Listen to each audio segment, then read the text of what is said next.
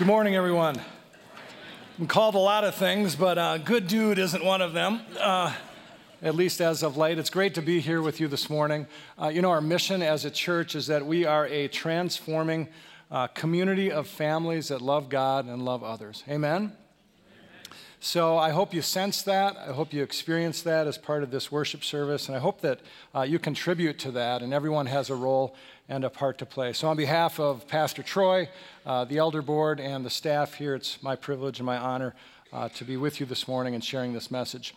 Just by way of a show of hands, how many were at Leadership Launch last weekend? Okay, how was that? Isn't that great? So I want to encourage you, if you haven't had the opportunity to participate at some future point in time, just to take advantage of that. I've gone through both of the leadership launches, and I was skeptical about the first one because I wasn't sure how the time was going to be occupied, and it was an incredible blessing to me and Melissa. And then I was skeptical about the second one because I thought it might be redundant and a replication of the first, and it wasn't. It was totally fresh, same content, but just delivered in a fresh, new, and different way. So, and just a transformative blessing, I think, both for me personally and I believe for our church and our community as well. So, by way of introduction, I've got a question, and this is an easy question. I'm going to ask you if you want the bad news first or the good news first, by way of a show of hands. So, if you want the bad news first, raise your hand. This guy was on it right away. Okay. Good news? Tells me a little bit about this audience. Adjust my message accordingly. Here's the bad news. We recently set a record in Green Bay. Are you aware of that? Most days below zero on record. Okay, I think 50. We may be in excess of 50. In fact, last Thursday was the coldest day on record since 1888. And so those aren't the type of records we want to break, are they? So I don't know about you, but I'm done with winter. I'm ready. I'm ready to move forward, and I'm so excited. Here comes the good news. I'm so excited that it's March 2nd today. Next weekend, March 9th, we spring forward, right? Daylight savings time, so remember that for church service time. And then March 20th is the official first day of spring. Are you with me on that? Are you with me? Bring it on. So bring on spring. That's my motto right now. Bring on spring. I'm just embracing the last of winter, trying to choke it to death and bring on spring. Here's the other good news. Troy turned 50 this week. Huh? How about that? Troy's in California teaching and preaching and visiting family, but I want you to join me in something that I think could be pretty cool and should be pretty special. What I'd love to do is, and Troy doesn't know that I'm asking you to do this, I'd like you to write down the following address. Okay, are you with me? Anyone? 600 Cardinal Lane. Okay, you know what that is? It's the address of the church, 54313. I would love it if you would join me in a letter and card writing initiative on behalf of Troy. I'd love it if you would write a personal note of thanks or appreciation to Troy if he has moved you spiritually in any way. I think leadership is lonely. I think leadership is hard. Specifically, I think being the pastor of a church puts you in a bullseye for spiritual warfare. And it would be great if we could get 365 cards or letters for Troy that he could read one a day over the course of the next year. So first service, people are on board. I asked them by way of a show of hands who's willing to join me in that. Okay, if you're willing to commit. If you're not, no pressure. Okay, if you're willing to commit, love to get 365 stories. I think Troy is really inspired by stories. He's shared that from the platform before. And why wouldn't we get around and honor our pastor who shepherds us and feeds us every week? And I think so often in life, we wait until someone has either died or has left before we pay tribute to them, and I don't think that's right. I think this is an opportunity for us to really capitalize and celebrate Troy's birthday and affirm and encourage him in the process. Even pastors, and maybe especially pastors, I think, need encouragement. All right, as Bobby said, today we've got a new series, so I'm going to pick up where Jim Wallace left off. I'm going to introduce you to Matthew. I'd like to conclude with a short video by Scott Hamilton from the I Am Second website, and then we're going to do baptism. So strap on your helmets and join me in the adventure of learning about Matthew. Before we do that, though, let's pick up where Jim Warner Wallace left off. Wasn't he good? Man, wasn't he good? I was so encouraged by him, and I think as believers, sometimes we get accused of leaving our brains at the door. I think it's an unfair accusation, but I think as Christians, we really need to explore and investigate and build a case for our faith. And I think Jim did a great job of equipping us. And it reminded me of the verse from Romans 12:2, where Paul says, "Do not conform any longer to the pattern of this world, but be transformed by the renewing of your mind." Okay, and in the process of being transformed by the renewing of our mind, the promise that God gives us is that it will enable us to test and approve his good and his perfect and his pleasing will. So it gives us a level of discernment. And so as Christians, I think it's incumbent on us to be thinking believers and to really build a strong and credible case for our faith. So if you bought the book, and even if you didn't, this isn't a spoiler, but this is the last paragraph from the last page of the book. It doesn't ruin it for you, but I think it sets the table for Matthew. And it goes like this, Jim Warner Wallace: "My life as a Christian took flight the minute I decided to become a case maker." Pause. Are you a case maker for Christianity? God cleverly used all of my experiences as a detective to give me a perspective that I've tried to share. You have experiences that give you a unique perspective that you can share. You don't need to be a detective. It's my hope that the skeptics who read this might at least lay down their presuppositions long enough to recognize, this is the key part, hence the bold and underlined, there is a substantive circumstantial case supporting the reliability of the gospel writers. And that's important for you to know today as we contemplate whether Matthew is a credible source for us to put our hope and our belief in. It's my hope that Christians who read this book will be encouraged to know that God can use you right now, in this very moment, to make the case for truth. You know, we're living in an uncertain world, in case you didn't know that. It feels like the landscape and the ground is literally shifting beneath our feet on a day-by-day basis. You experienced that personally recently? And I think it's important that we do have a strong and credible faith. And so I want a faith that is unbreakable. I want a peace that's unshakable. And I want a joy that's unspeakable. So how do you get a faith that's unbreakable, a peace that's unshakable, and a joy that's unspeakable? I think you get that through a vibrant, personal relationship with a living God who knows you, he loves you, and he wants a relationship with you. And that's a moment by moment, hour by hour, day by day, week by week, month by month, year by year experience. And it's awesome for those of you who can relate to that. But it doesn't happen through casual or comfortable Christianity. I think it happens by an intentional commitment on your part and on my part to enter into a relationship with God and really get to know him on a personal level. And doesn't it make sense when you think about it? And Paul was really upfront about this in 1 Corinthians 15:14. Paul says, "If Christ hasn't been raised from the dead, my preaching is useless and my faith is futile." Think about that. I love the fact that Paul was right out front and really challenged those who contended against his faith. Okay, if Christ hasn't been raised from the dead, then this is a waste of your time and this is a waste of my time. We're going through an interesting intellectual exercise, but there's no substance here.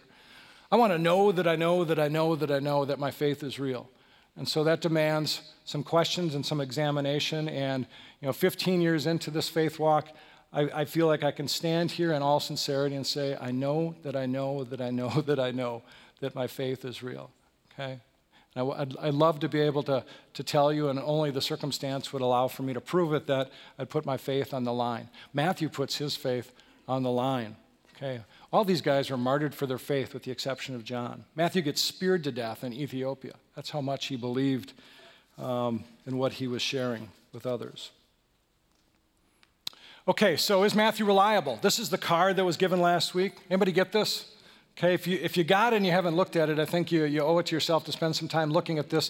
If you look at the center of the card, then we'll go from the top left-hand corner and work around counterclockwise. The question this morning, as it relates to this series in Matthew, is it reliable?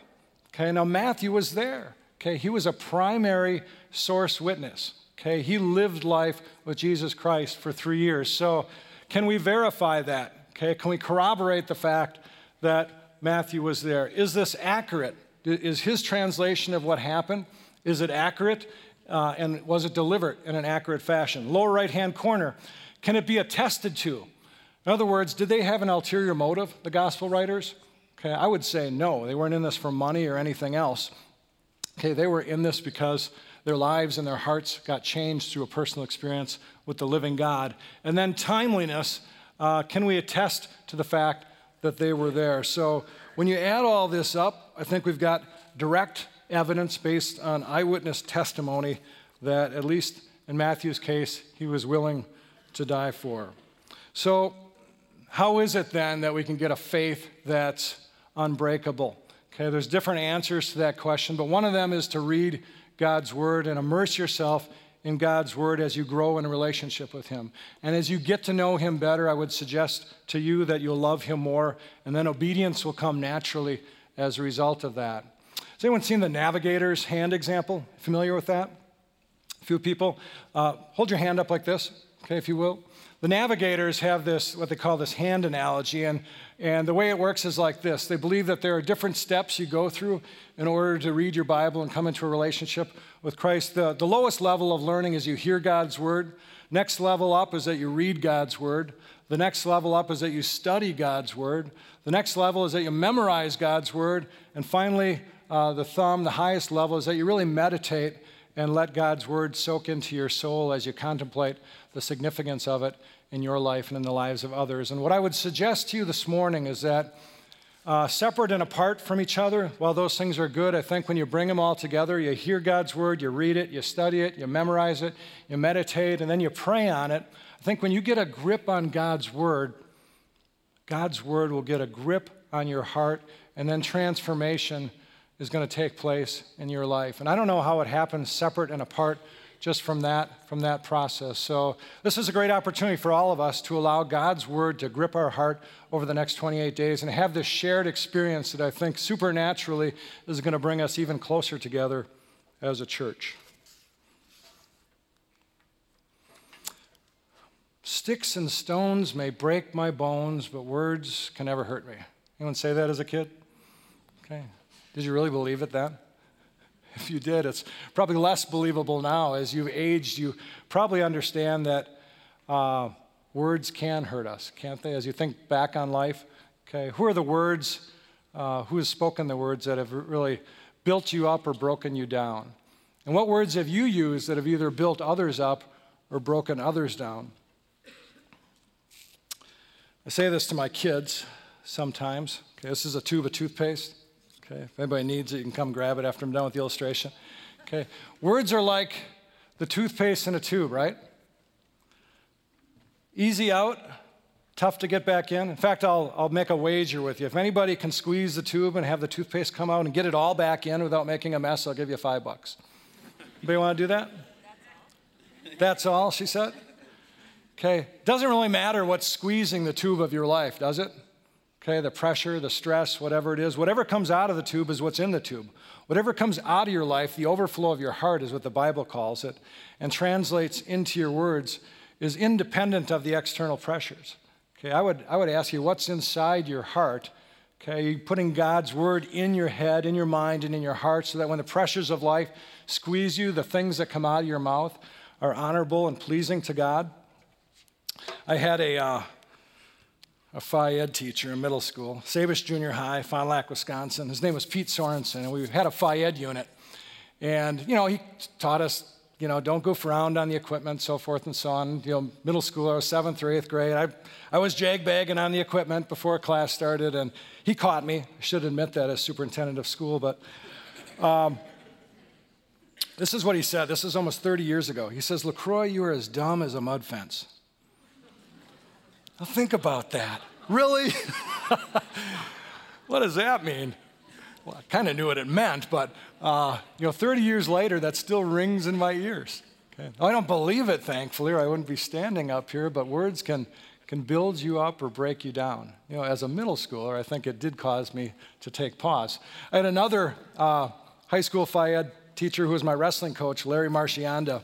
He was tough but tender. And I remember standing in the line when sorry for this visual if it's disturbing to you, but prior to a wrestling meet or a tournament, you take off all your clothes in the locker room except for your jock, and you line up with all the other guys that you're going to wrestle. So I'm in line with all these other guys and waiting to get weighed in. There was this guy named Dennis Quinlan from Iowa Grant. We were down at the Whitewater tournament. He was just built like a brick outhouse. I'm like, wow. I was a sophomore. I remember looking at him thinking, wow, guy looks bad. You're kind of sizing up the competition. And so I said to my wrestling coach later, I said, this Quinlan guy is just, something else. And with little or no fanfare, he says to me, you'll look like that by the time you're a senior. And I thought, he really believes that. And just for a moment, I felt a little taller and a little stronger and a little prouder. And while I never looked like Dennis Quinlan, I did end up winning that tournament 2 years later as a senior. So whose words have built you up as you think about it, or been meaningful to you, or whose words have broken you down? More importantly, and this is really the larger of the two questions, which words of Jesus are personally significant to you? If your Bible was taken from you today and you were never to get it back, do you know enough of Jesus' words to sustain you for your remaining years? That's an important question. As I think about the Gospel of Matthew, I love Matthew 6:33 and 34. He says, but seek first his kingdom and his righteousness, and all these other things will be given to you. Don't worry about tomorrow. Tomorrow will take care of itself. Matthew 14:27, Jesus is coming across the water in this raging storm. It says the disciples are in the boat. They're freaking out. They're terrified. And Jesus sees their reaction, and he says, take courage. It is I. Do not be afraid. Okay, isn't that great? Okay, you can use that today if you're in a situation where you're worried, you're fearful, you're concerned. Take courage. It is I, Christ says. Do not be afraid. Matthew 22, we have the great commandment. Matthew 22:37 through 40. Matthew 28:18 through 20. You have the Great Commission. Today we're going to camp out on Matthew 11:28 through 30. And so you can turn to that if you want. I think it's 51 of the sweetest words in the Bible. And Troy asked, what part of Matthew I wanted to take. This one came to mind immediately because of some recent events in my life. And so it may have looked like this, okay?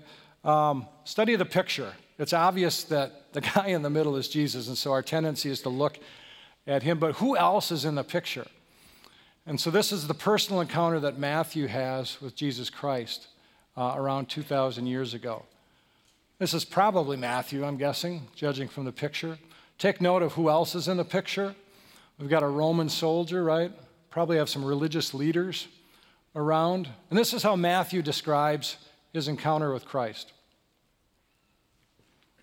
As Jesus went from there, he saw a man named Matthew sitting at the tax collector's booth. Follow me, he told him. And Matthew got up and followed him. While Jesus was having dinner at Matthew's house, many tax collectors and sinners came and ate with him and his disciples. When the Pharisees saw this, they asked his disciples, why does your teacher eat with tax collectors and sinners? On hearing this, Jesus said, it is not the healthy who need a doctor, but the sick. So what does this tell us about Matthew? This is the type of inquiry that we're inviting you to do over the next 28 days, to kind of think through these passages critically. What do you learn about Matthew just from this passage? Just shout it out. What comes to mind? What do you see? He's here for us. Okay. He calls it how he sees it.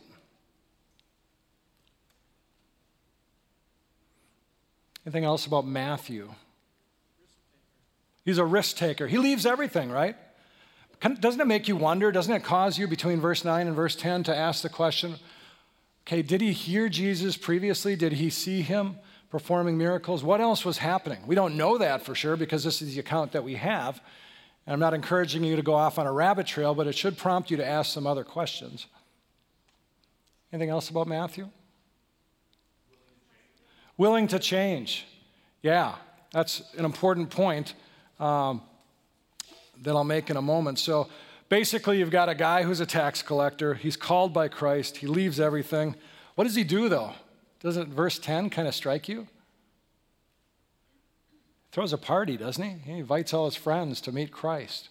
So I think there are some lessons here for for us to learn, even in this day and age, and especially in this day and age, when it comes to your personal encounter with Christ. What is your response to Jesus? What was it then when you first came into contact with Christ, and what is it today?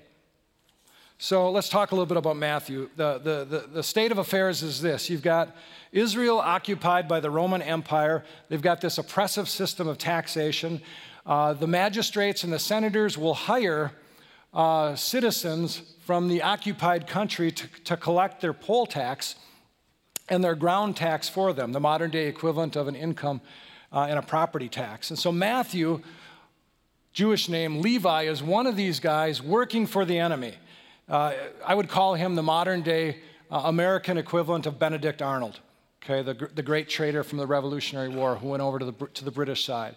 So he's actually despised, he's hated by his own people, and yet he's got a lucrative job because not only is he collecting for the Romans, but in all likelihood staffing his own pocket to make a living on the back of his fellow citizens in Israel. Ironically, his name means gift of the Lord, Matthew. He describes himself in chapter 10, verse 3 as a tax collector. So he never refers to himself in the first person singular. So there's reason to believe that there was a humility about Matthew.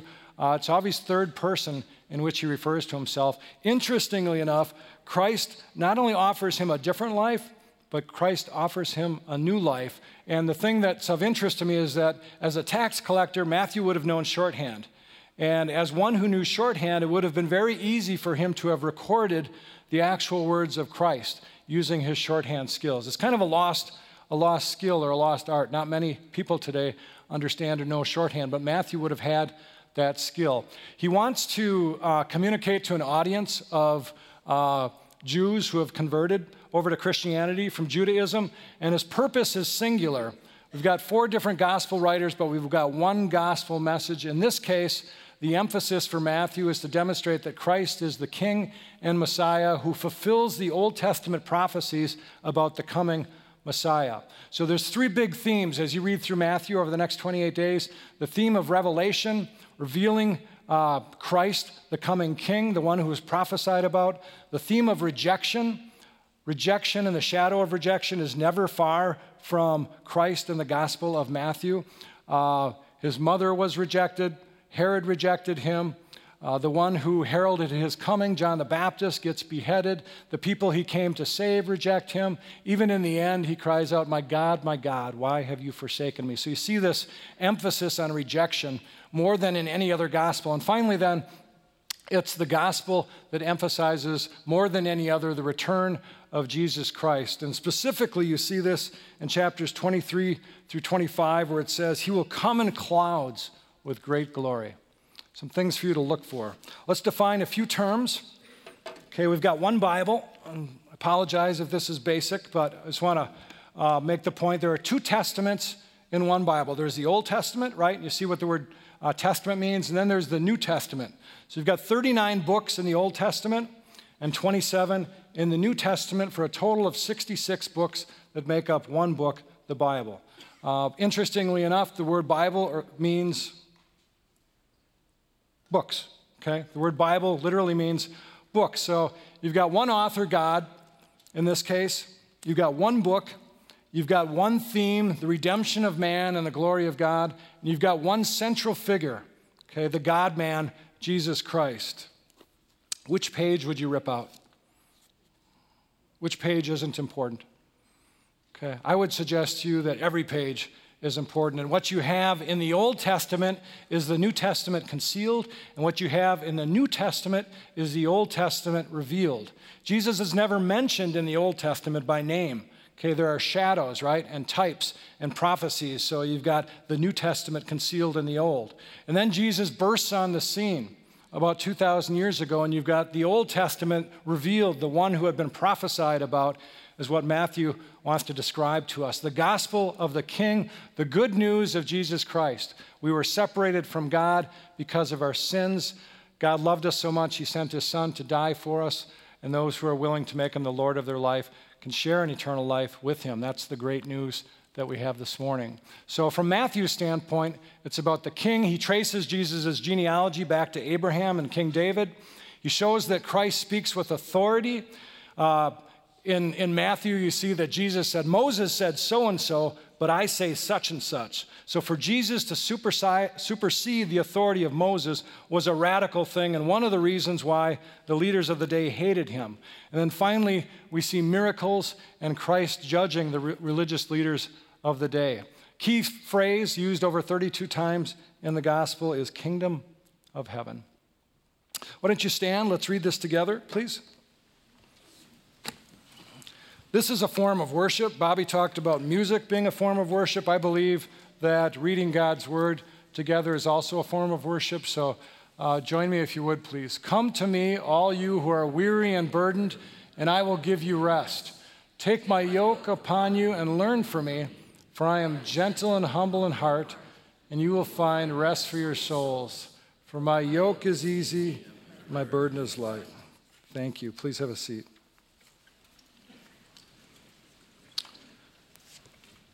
You guys remember Christmas Eve? We did these little finger lights. You guys remember that? The theme was silent, right? Troy called us to two things that night. He said, remember and respond. And this was actually one of the verses, one of the passages that Troy shared on Christmas Eve. So I'm going to give you a moment just to kind of look it through again and just think about it.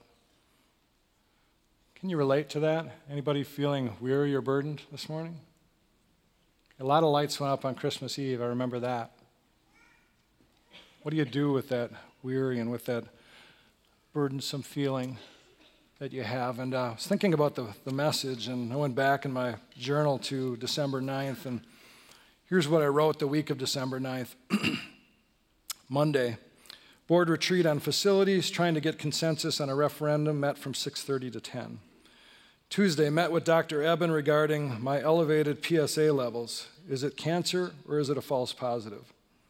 Wednesday and Thursday, meeting with staff members, some tough issues working through in the district. Thursday, the furnace stops working, $4,000 to replace it.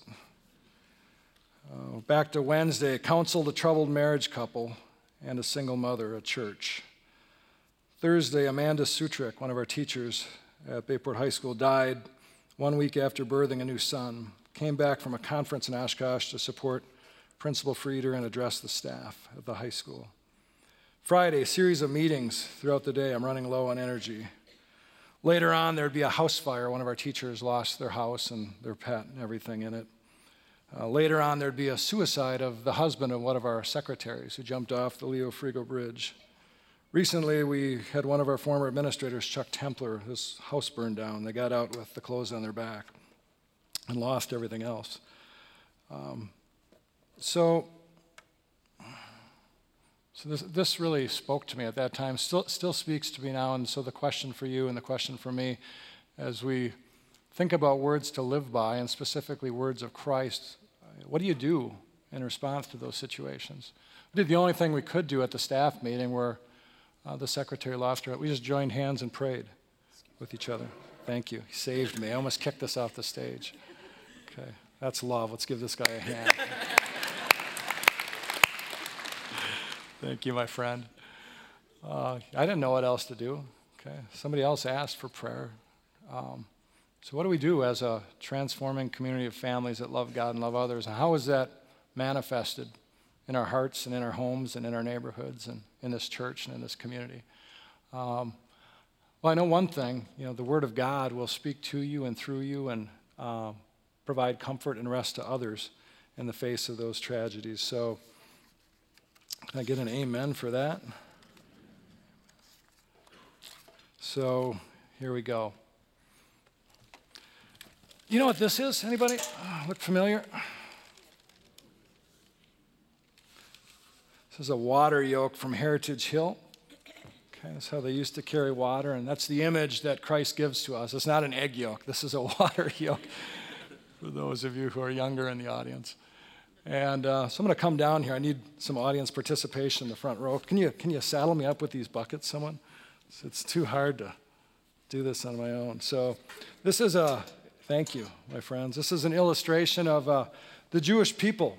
The Jewish people felt spiritually bankrupt because of what the religious leaders of the day expected from them. In fact, they were advised if they could keep the minutia of the law, they could find rest. But there's no way to keep the minutia of the law. They were trying to save themselves through a work-based faith.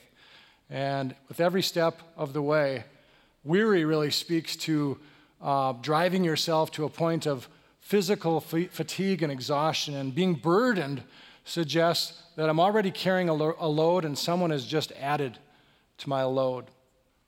Okay? Can you relate to that? Physically, professionally, personally, spiritually? And along comes Jesus Christ. That's the context that these people find themselves in. He offers a personal invitation. To them, the same personal invitation he offers to you today. He says, come. The word come literally means believe. Okay, so the image in my mind, if Christ is the cross over there, is that you've got a people who are walking away perhaps from Christ, and this invitation to come is one where they turn and repent because they realize in their spiritual bank, I can't do this. Okay, I'm working so hard. I'm so fatigued. Okay, I'm trying to keep the law. I'm trying to, all these man-made things that are being foisted upon me. Okay, I'm getting chafed and burdened in the process. My back is aching. I'm breaking down. Okay, and Jesus issues this invitation to come, to turn back to him. So what was it like for Matthew? Was he walking away from Christ? Was he observing him from afar? Was he kind of maybe slowly moving toward Christ, not quite sure what to expect? Okay, and maybe some of us find ourselves in that position today. But the power of the invitation is in the personal pronouns. Look at the personal pronouns that are underlined. It's me, right? And it's I. It's Christ is saying, come to me. Okay, I will give you rest. Nothing else is going to give you the rest you're seeking, friends, apart from Jesus Christ. Okay, I've tried to find it. Okay, it's not out there. I've read the self-help books. I've tried to satisfy that through possessions and position and, you fill in the blank for you. Okay, and my personal experience has been, it never satisfied. It was fleeting. It was a chasing after the wind. And so you've got a personal invitation from the living God who invites us to come to him. It's open to everyone. It's universal. He says all. And then he'll give us rest. So this is going to be interesting, Danny. I'm going to try to do this. Okay. Hey, not bad for an old guy, huh? Probably pulled something. You get workman's comp for this, Bobby? All right, now I can't get my slide to go. There we go. So here's the yoke. Take my yoke. So it's volitional, right? Christ never forces us to do anything. He invites us to come. He offers us his yoke instead of my heavy, burdensome yoke. And then he says, learn from me, which is the process of discipleship. We are believing learners or learners who are believing. That's what discipleship is. Okay, we are lifelong believing learners. If you're a Christian, you never stop learning. That's why we want to read the Gospel of Matthew. I've read the Gospel of Matthew before. I need to read it again. Okay, I want to get back into the Gospel. I want to learn from him. And this is the most beautiful part of the passage and the one that touches me the most. It's the only place in Scripture that Jesus describes his character. I would challenge you to find any other place in Scripture where Jesus describes his character. He says, I am gentle and humble in heart. Why would I trade my yoke for his yoke? Okay, his yoke has got to be heavier than my yoke, right? And he says, no, I put my faith and my hope and my trust in the one who's been faithful, okay, the one who died for me because he loved me so much. So it's because of his gentleness and his humility that I'm willing to exchange yokes as I repent and turn to him. And then for the second time, he says, you'll find rest for your souls. So really, it's the image I have in my mind is taking this heavy, weary, burdensome load that I can't carry and releasing it. Now, this isn't easy believism or cheap grace, friends. It's not what I'm saying.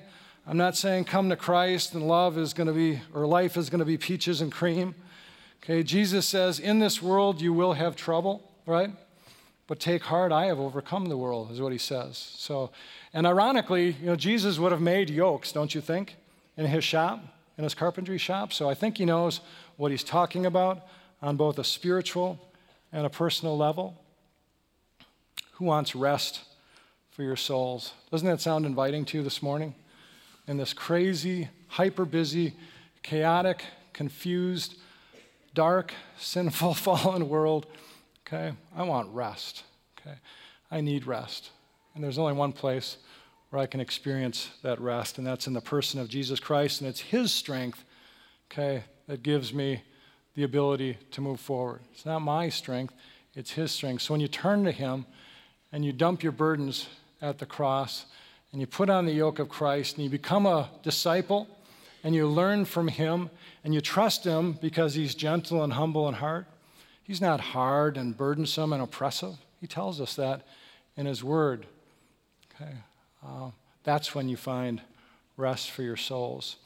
So I want to go to a short video now that illustrates the point. It's an I Am Second video by Olympic gold medalist Scott Hamilton. And it does a nice job of bringing together some of the Jim Wallace comments as well as some of what we're seeing here in Matthew. And then it's going to lead us into the invitation of baptism.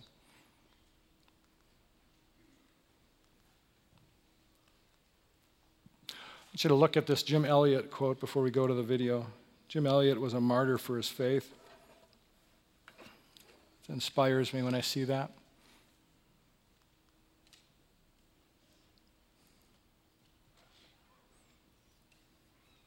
Do I need to hit it again, Danny?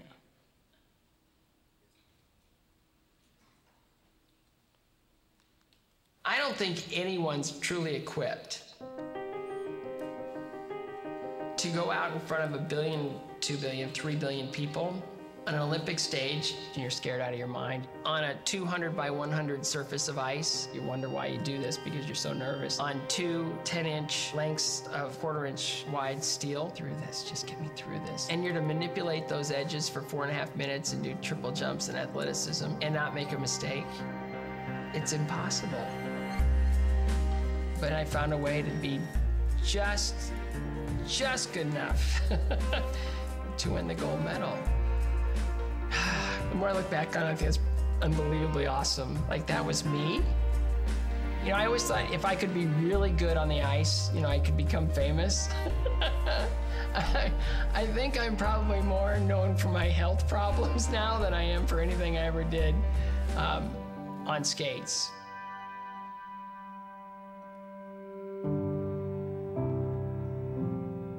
When I was very little, I suffered from a disease that stopped me from growing. It was in and out of hospitals for years, and I was never really home. And so what ended up happening was I came back from kind of being in and out of hospitals, and I ended up going to the skating club thing just by accident. And I found skating, which kind of took on a life of its own, and it progressed. And pretty soon I'm competing, pretty soon I'm living away from home. All my role models and the people that were teaching me how to live day to day were older skaters. So there was a lot of it that was terrific, but a lot of it that really wasn't guiding me in any real direction. It wasn't until I suffered the devastation of my mother losing her battle to cancer that something was awakened in me. I knew I needed something more, something better. I think I needed to have some strength, and my mother was my source of strength. When she was living, I would disappoint her, but when she was gone, I just didn't ever want to be less than she thought I could be.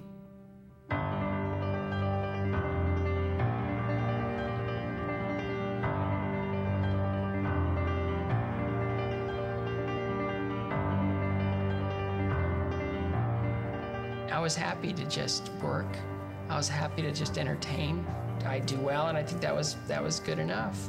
Skating had given me life as a child, and it had given me, you know, kind of a strength as an adult.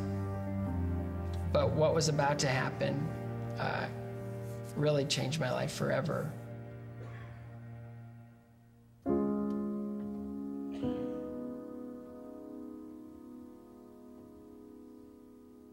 You know, cancer, it put me into a phase of my life where I just needed to kind of sort it all out. I just survived something. Why? I survived something that took the most important person in my life off the planet. That was my mother. She died of cancer and I survived. What's my purpose now? What do I need to do? How do I? And a big part of that dust settling was getting with Tracy. And she brought me to the church. She took me to a minister, a man named Ken Durham. And the first thing he said to me, which was extraordinary, was he goes, you have to understand that Christianity is a faith of history. These things actually happened. And I go, okay, that's a good starting off point. And just study what has happened and see how that resonates in your own life. And it grew. It just sort of, it's like, okay, I get it. When you survive testicular cancer, and you want to start a family, you don't know what the issues are going to be. And I prayed that I would someday become a father. Tracy and I, we got engaged and married, and then my son was born 9 months and 2 days after we got married. So I guess there was a plan there.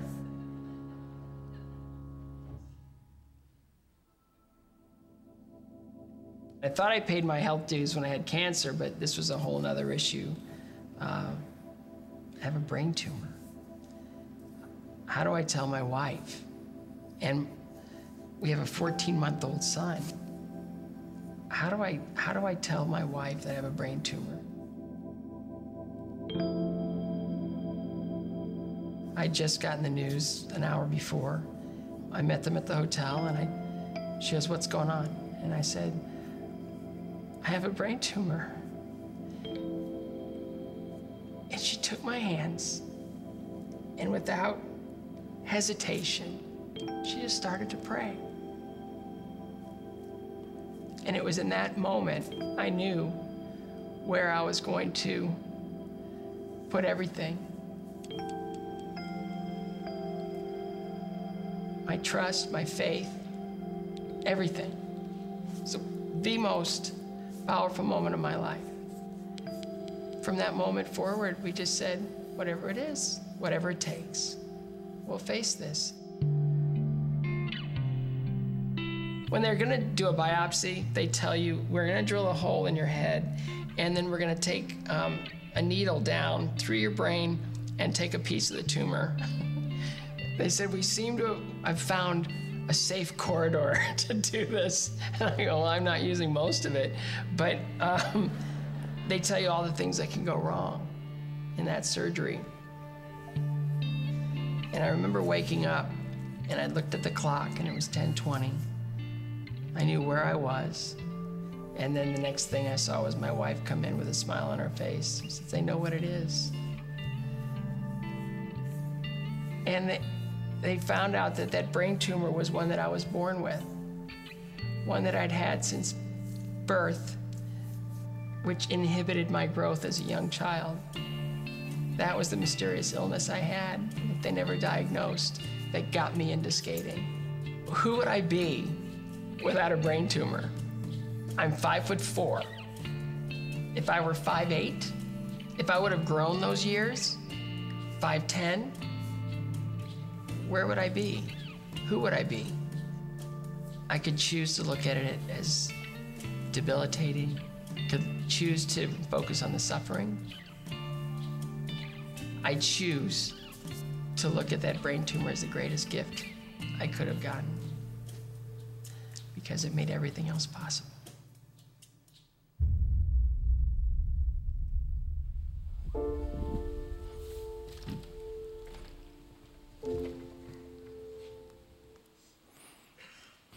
Makes you want to see the rest of it, doesn't it? Go to iamsecond.com. The most powerful part is yet to come, but there's 5 more minutes left on that, and I want you to watch it on your own and be encouraged by the story and the testimony there. So, it's interesting. We're living in New Testament days, but sometimes it feels like we're following Old Testament ways. And Jesus just says, my grace is sufficient, right? So I want Jesus as my Savior, okay, but I also want him as my Lord. I want to put on his yoke out of love for him. The obedience isn't a demand. It's not burdensome to me because of the faithfulness and the love that he's shown to me. And you see that coming through in Scott Hamilton's video. So his grace, friends, is sufficient. Paul says, I love this verse in Romans 1:16. He says, listen carefully, I am not ashamed of the gospel, for it is the power of God for salvation for those who believe, first for the Jew and then for the Gentile. The Jews rejected him, and now it's a gift that we can receive. So baptism is an outward expression of an inward change. So if your heart's been moved, we want to invite you to come to the front to make a public declaration of your faith. That's what they did in Old Testament times and New Testament times, and that's what we want to do this morning. I want to celebrate with you if you've been moved, even this morning, even if you didn't prepare or go to the class. If you know that you know that you know that you know, okay, this is an opportunity for you to come forward and make that public profession of faith. So I want to invite you to do that as the band leads us in worship. And in the course of doing that, we see this bridge that we can step across. Okay? His yoke is easy and his burden is light, and we'll find rest if and when we accept that personal invitation to step across the divide.